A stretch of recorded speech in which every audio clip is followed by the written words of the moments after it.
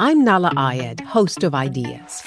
In this age of clickbait and online shouting, Ideas is a meeting ground for people who want to deepen their understanding of the world. Join me as we crack open a concept to see how it plays out over place and time and how it matters today. From the rise of authoritarianism to the history of cult movies, no idea is off limits. Ideas is on the CBC Listen app or wherever you find your podcasts. This is a CBC podcast. Hi, I'm Damon Fairless.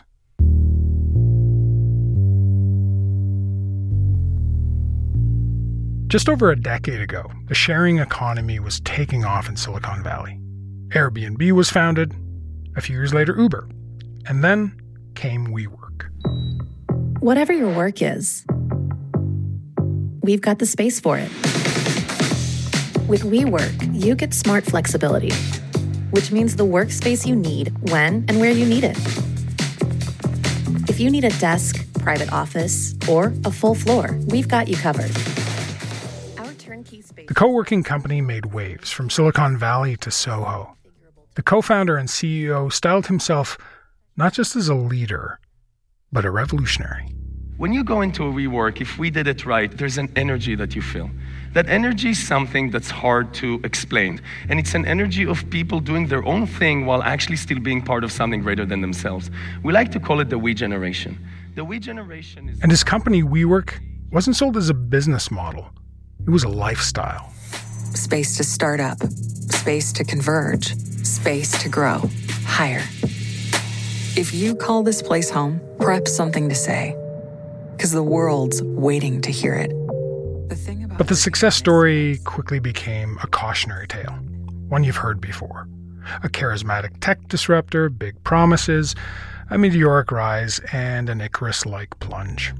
In just a few years, the man behind the vision went from being the guest of honor at tech conferences to the subject of exposés, a documentary, and a streaming series starring Jared Leto and Anne Hathaway. The future of work looks different. We're selling an experience. We need a name. We live. We dream. We work.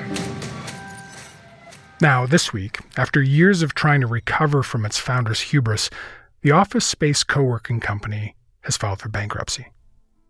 Elliot Brown is a reporter with the Wall Street Journal and co-author of the book The Cult of WeWork, Adam Neumann, and the Great Startup Delusion. He's here to take us through the company's astronomical rise and fall, the personality at the center of it all, and whether venture capitalists have learned anything in the process.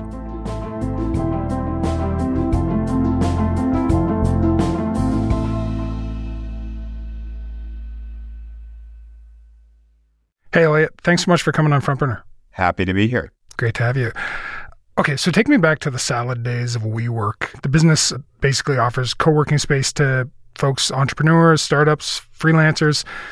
It doesn't sound super groundbreaking. What made it so attractive to investors? The short answer is the co-founder and CEO at the time, Adam Neumann. His skill, above all else, has been raising money, and at that, sort of raising money from venture capitalists by painting some beautiful picture of something that really wasn't there. And so he convinced some of the world's top investors that WeWork was kind of a disruptive tech company that was going to remake the way we did work, and raised over $10 billion from them to make it happen. So it's essentially a business that's signing long-term leases with landlords, renovating the space, renting it as a profit. And as you said, it's basically a real estate company dressed up as a tech company. How did they pull that off? Yeah, it's in the technical term, lease arbitrage. They're signing a long-term lease with the landlord, and then filling it with glassy offices and kombucha on tap, and renting to tenants short-term, month at a time, for a higher price. Honestly, we spent a long time, the years of my life, sort of looking into this. Almost with time, it gets harder to understand how he was able to make people see something that was so clearly just a kind of boring real estate company, like make them see a tech company. But part of it was just that's the environment that we were in.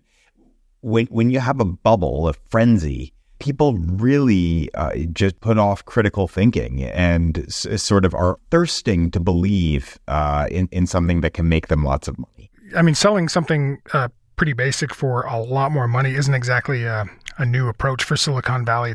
The ridiculousness of it's actually something that's been spoofed before on say, Broad City. So WeWork uses the urban landscape for a fast-paced workspace with no boundaries. If parkour is using the city as your gym, WeWork is using the city as your office. So, I mean, it must have been a heck of a pitch, right? So, like, what is Adam Newman, the co-founder, pitching? What's the sales pitch? When I say it, it's not going to sound good because it's part of it is the way that he did it. But so it's basically like this isn't about office space. People are here because they're looking for companionship in a lonely world. The Apple generation, the iPhone's about I, but here at WeWork, we're about we. And, a lot of buzzwords like that. From the first day that we started WeWork, it was about bringing people together. The point was to actually do something new, to humanize work. And, if you think about it, 10 years ago, as social networks and these huge media companies were getting bigger and bigger, we were promised a world where technology was going to bring us together, was going to connect us. Technology, for a lot of people, actually disconnected them. And WeWork was always about bringing people together.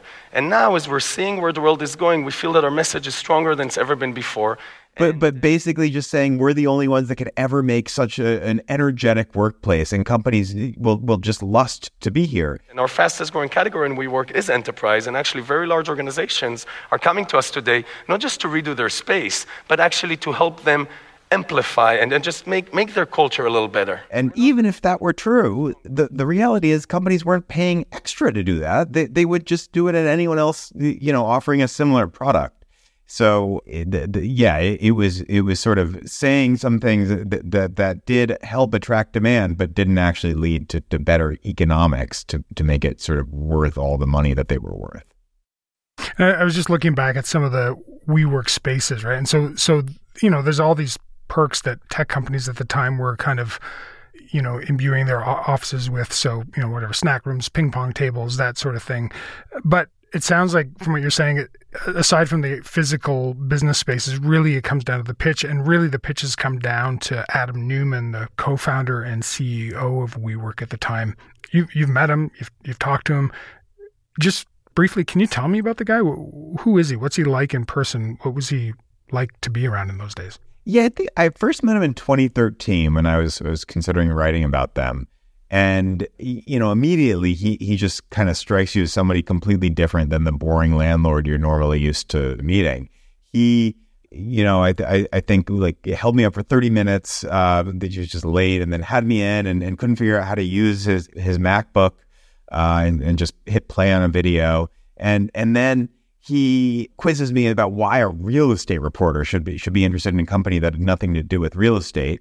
But then, I sort of, he name drops a few people and then celebrities, and then he says he likes me. And he's like, you should write this piece on us. And we are a community company.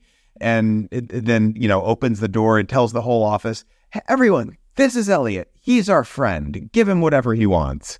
And, I'm sure he does that to everyone who walks in the office. And you sit there and you just sort of, he talks about the future and the way that in 9 months they're going to open up in Portland full within 3 weeks, and you sit there, you're like, wow, that's amazing. And then I left and I was like, how would he know that? He can't know that. That's literally unknowable. It's in 9 months. He's probably never been to Portland. And so this kind of oversized, charm offensive personality really worked for him. Why? Yeah, they were 100% a product of in creation of sort of Silicon Valley founder worship. And it's almost as though Adam kind of studied the thing that was most likely to get venture capitalists to throw money at you. There's basically been in the past 10 or 15 years in Silicon Valley, this kind of meme that founders are these omnipotent beings. And it's really modeled after Steve Jobs and then the mystique around him with Apple, where he sort of, ran Apple, then got tossed out, then came back and saved the day. And the idea is only a founder can have real drive, not some buttoned up for-hire CEO. So what that has done is it's sort of led to, a situation where the people with money are looking for kind of crazy, often explicitly crazy, hyper ambitious, salespeople, because really they want somebody who can also sell a vision to somebody else. And so that's effectively what Adam is. I mean, he is a salesperson above all else.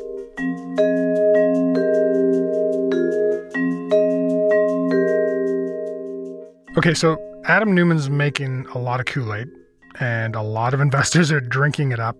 So just for a bit of background, the first WeWork location opens in New York in 2010. By 2017, there's 200 locations around the world, and it's this Silicon Valley unicorn. And then by 2019, it's actually valued at $47 billion. So that's more than Airbnb, more than SpaceX at the time. What were Adam Neumann's plans for the company with all that success? They got so grand at that point. You know, they changed the mission statement to elevating the world's consciousness. You know, he had wanted to sort of expand into owning real estate, which they did some of it into property management, where they would go into other people's buildings and sort of run what they did. Then they had all of these kind of distractions, effectively. They started a preschool, a holistic preschool with an entrepreneurial bent for 3-year-olds and 4-year-olds. And they wanted to, spread that across the world. It's like as if somebody designed a school based on our wish list, a school that values vegetarianism, yoga, meditation, technology, entrepreneurship, farming. What else? He flew a $63 million jet everywhere. They owned a stake in a wave pool company, so they wanted to have surfing. They wanted to get into events. They wanted to have esports. So, yeah, they're very grand ambitions at the time.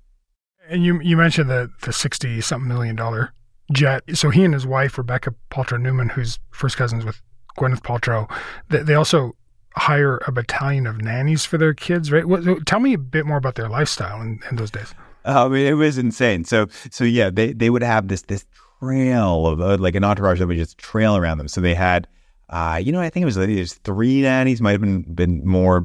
They had a hairdresser. They had multiple surf coaches who would go surfing with them. At that point, the Neumanns owned 7 homes. One giant one in San Francisco that had a room shaped like a guitar in the middle of it. They had 2 in the Hamptons. They were living extremely large. One of my favorites is they had a chase car that would drive around after Adam, because he'd always just sort of end meetings in the middle of a car and tell the person to leave. And so one person he was meeting with on the Long Island Expressway. They were stuck in traffic. He says, like, okay, go get in the chase car. The person goes out and then finds the wrong car and gets in. And the car's like, what are you doing? Wow. The other story that I'm trying to recall is that private plane was basically just a big smoking tube of weed. There were an enormous number of private jet party stories that we came across. On one flight, they got filled with so much smoke that the pilots had to put on the oxygen masks. There was another that was a dramatic, where they flew to Israel with marijuana, put it in a cereal box. The owners of the plane, Gulfstream, found this, realized it's a problem, recalled the plane, and then Adam had to take a different private jet home. Okay, so we've got this company that's like expanding like crazy. It's going off in these fairly quixotic directions, but also this kind of like, old school rock and roll CEO partying lifestyle. So at this point, what does the board of directors do? For the vast majority of the history, nothing at all, except sort of, pass things unanimously. So you'd frequently hear about, people on the board pushing back a little here and there, sometimes more than a little. But the reality is that at the end of the day, they would vote for everything. And this wasn't really unique to WeWork, except WeWork was just doing sort of dumber things with the money. But for instance, like if you'd ask each of the board members individually, they imagine they'd have said they were against the private jet. Well, if you have a majority of them vote against it, then you don't get a private jet. But it was voted for unanimously. So part of that is because and this is again true of Silicon Valley culture, the founder effectively controls the board. Half of them or more sit at his pleasure, and they're scared of him. As an investor, what you have is a relationship with a founder. And if you get a reputation for being at a founder's throat, you're going to have trouble finding another good founder to back in the future and convince to take your money. So they want to maintain good relations. They don't want to vote against him. And, Adam really does kind of control the show. Even if they ask questions about why WeWork is losing $1 for every dollar it takes in and saying maybe we shouldn't keep spending like we're spending, it's Adam's choice at the end of the day.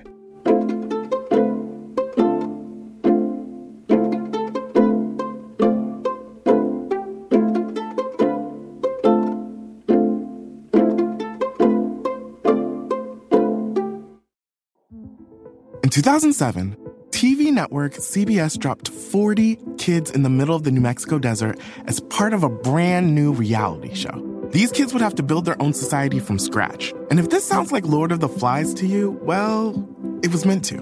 We were on this mission together, and we were going to prove to the world that we could make a better society than adults could. I'm Josh Gwynn, and I want to know what this wild TV experiment was really about. Split Screen, Kid Nation, a 6-part podcast from CBC. Available now. So in 2019, the wheels start to come off a bit. How does that start? Where does it go from there? Yeah, so basically what Adam had done over the prior 10 years was go around the globe picking up any money he could from top investors. And each year when WeWork was doubling in size, you need effectively double as much money to keep it going because all it does is lose money. So by 2019, he'd picked all the fruit off the tree of the private markets and needed to find a new place to go. And that was the only place in town was the stock exchange, the public markets, where you can raise debt and equity easier.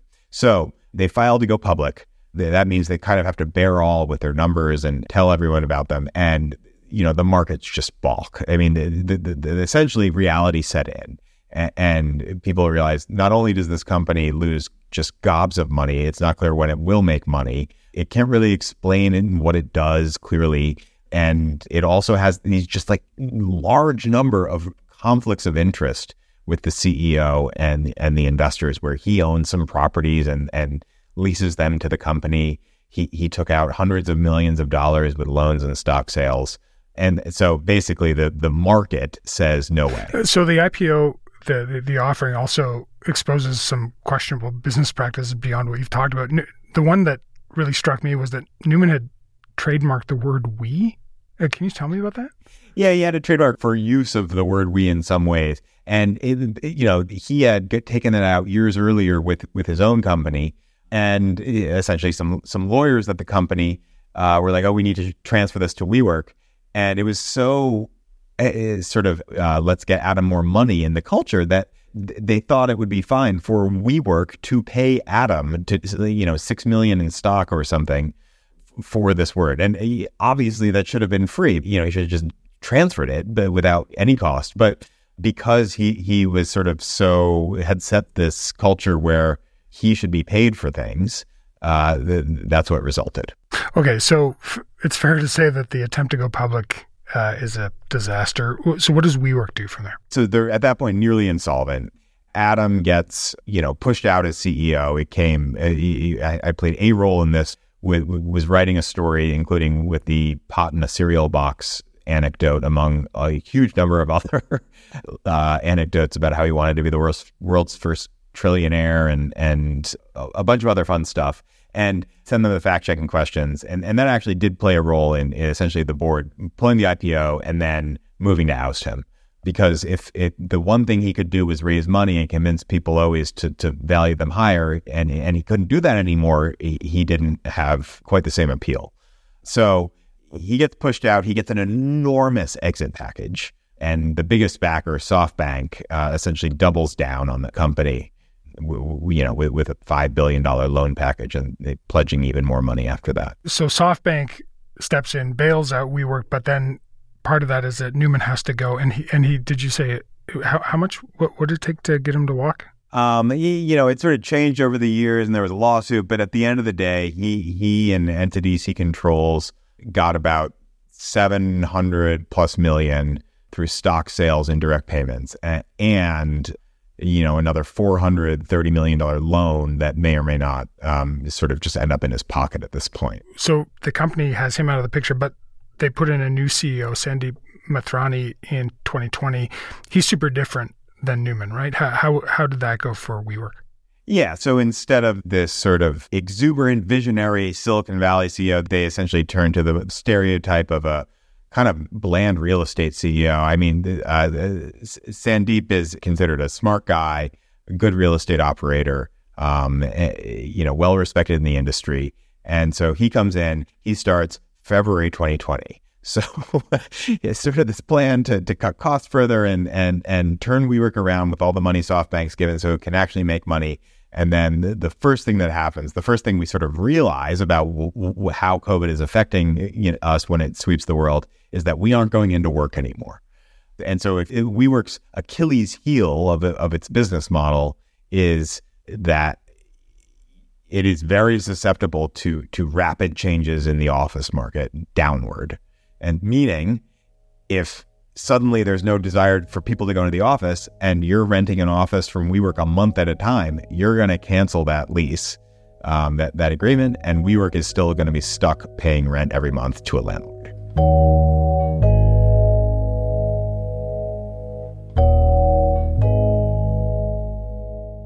So it's probably not super surprising that the company filed for bankruptcy this week. What does it mean for the company? Is it the end of WeWork?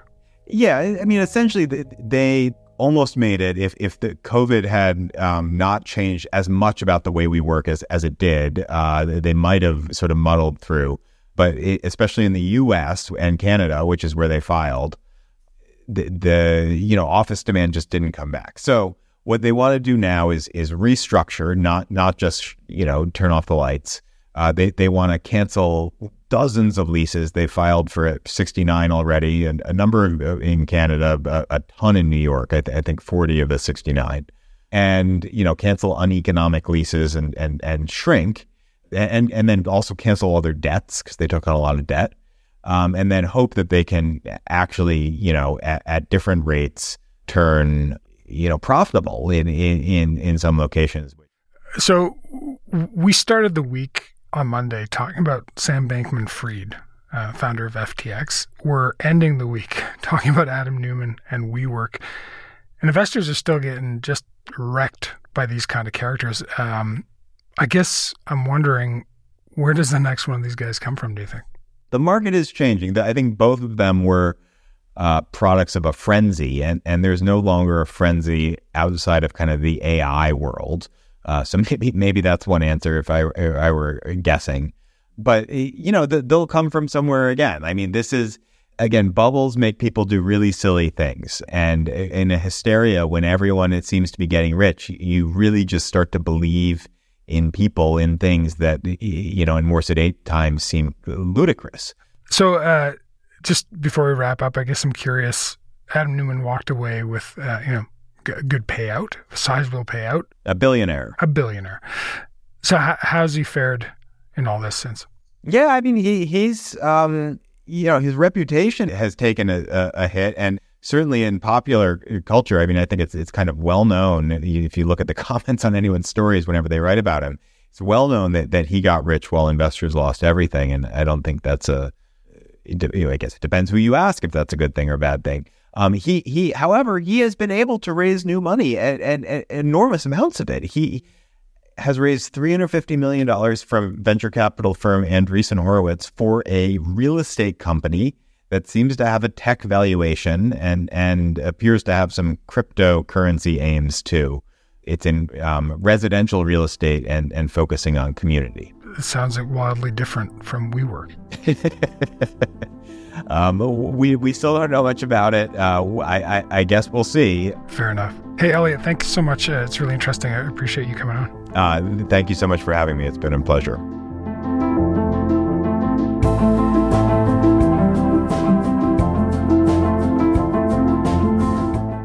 That's all for today. This week, Front Burner was produced by Rafferty Baker, Shannon Higgins, Joyita Shingupta, Lauren Donnelly, and Derek Vanderwyk. Sound design was by Mackenzie Cameron and Sam McNulty. Music is by Joseph Shabison. The senior producer is Elaine Chow. Our executive producer is Nick McCabe-Locos. And I'm Damon Fairless. Thanks for listening. Front Burner will be back on Monday.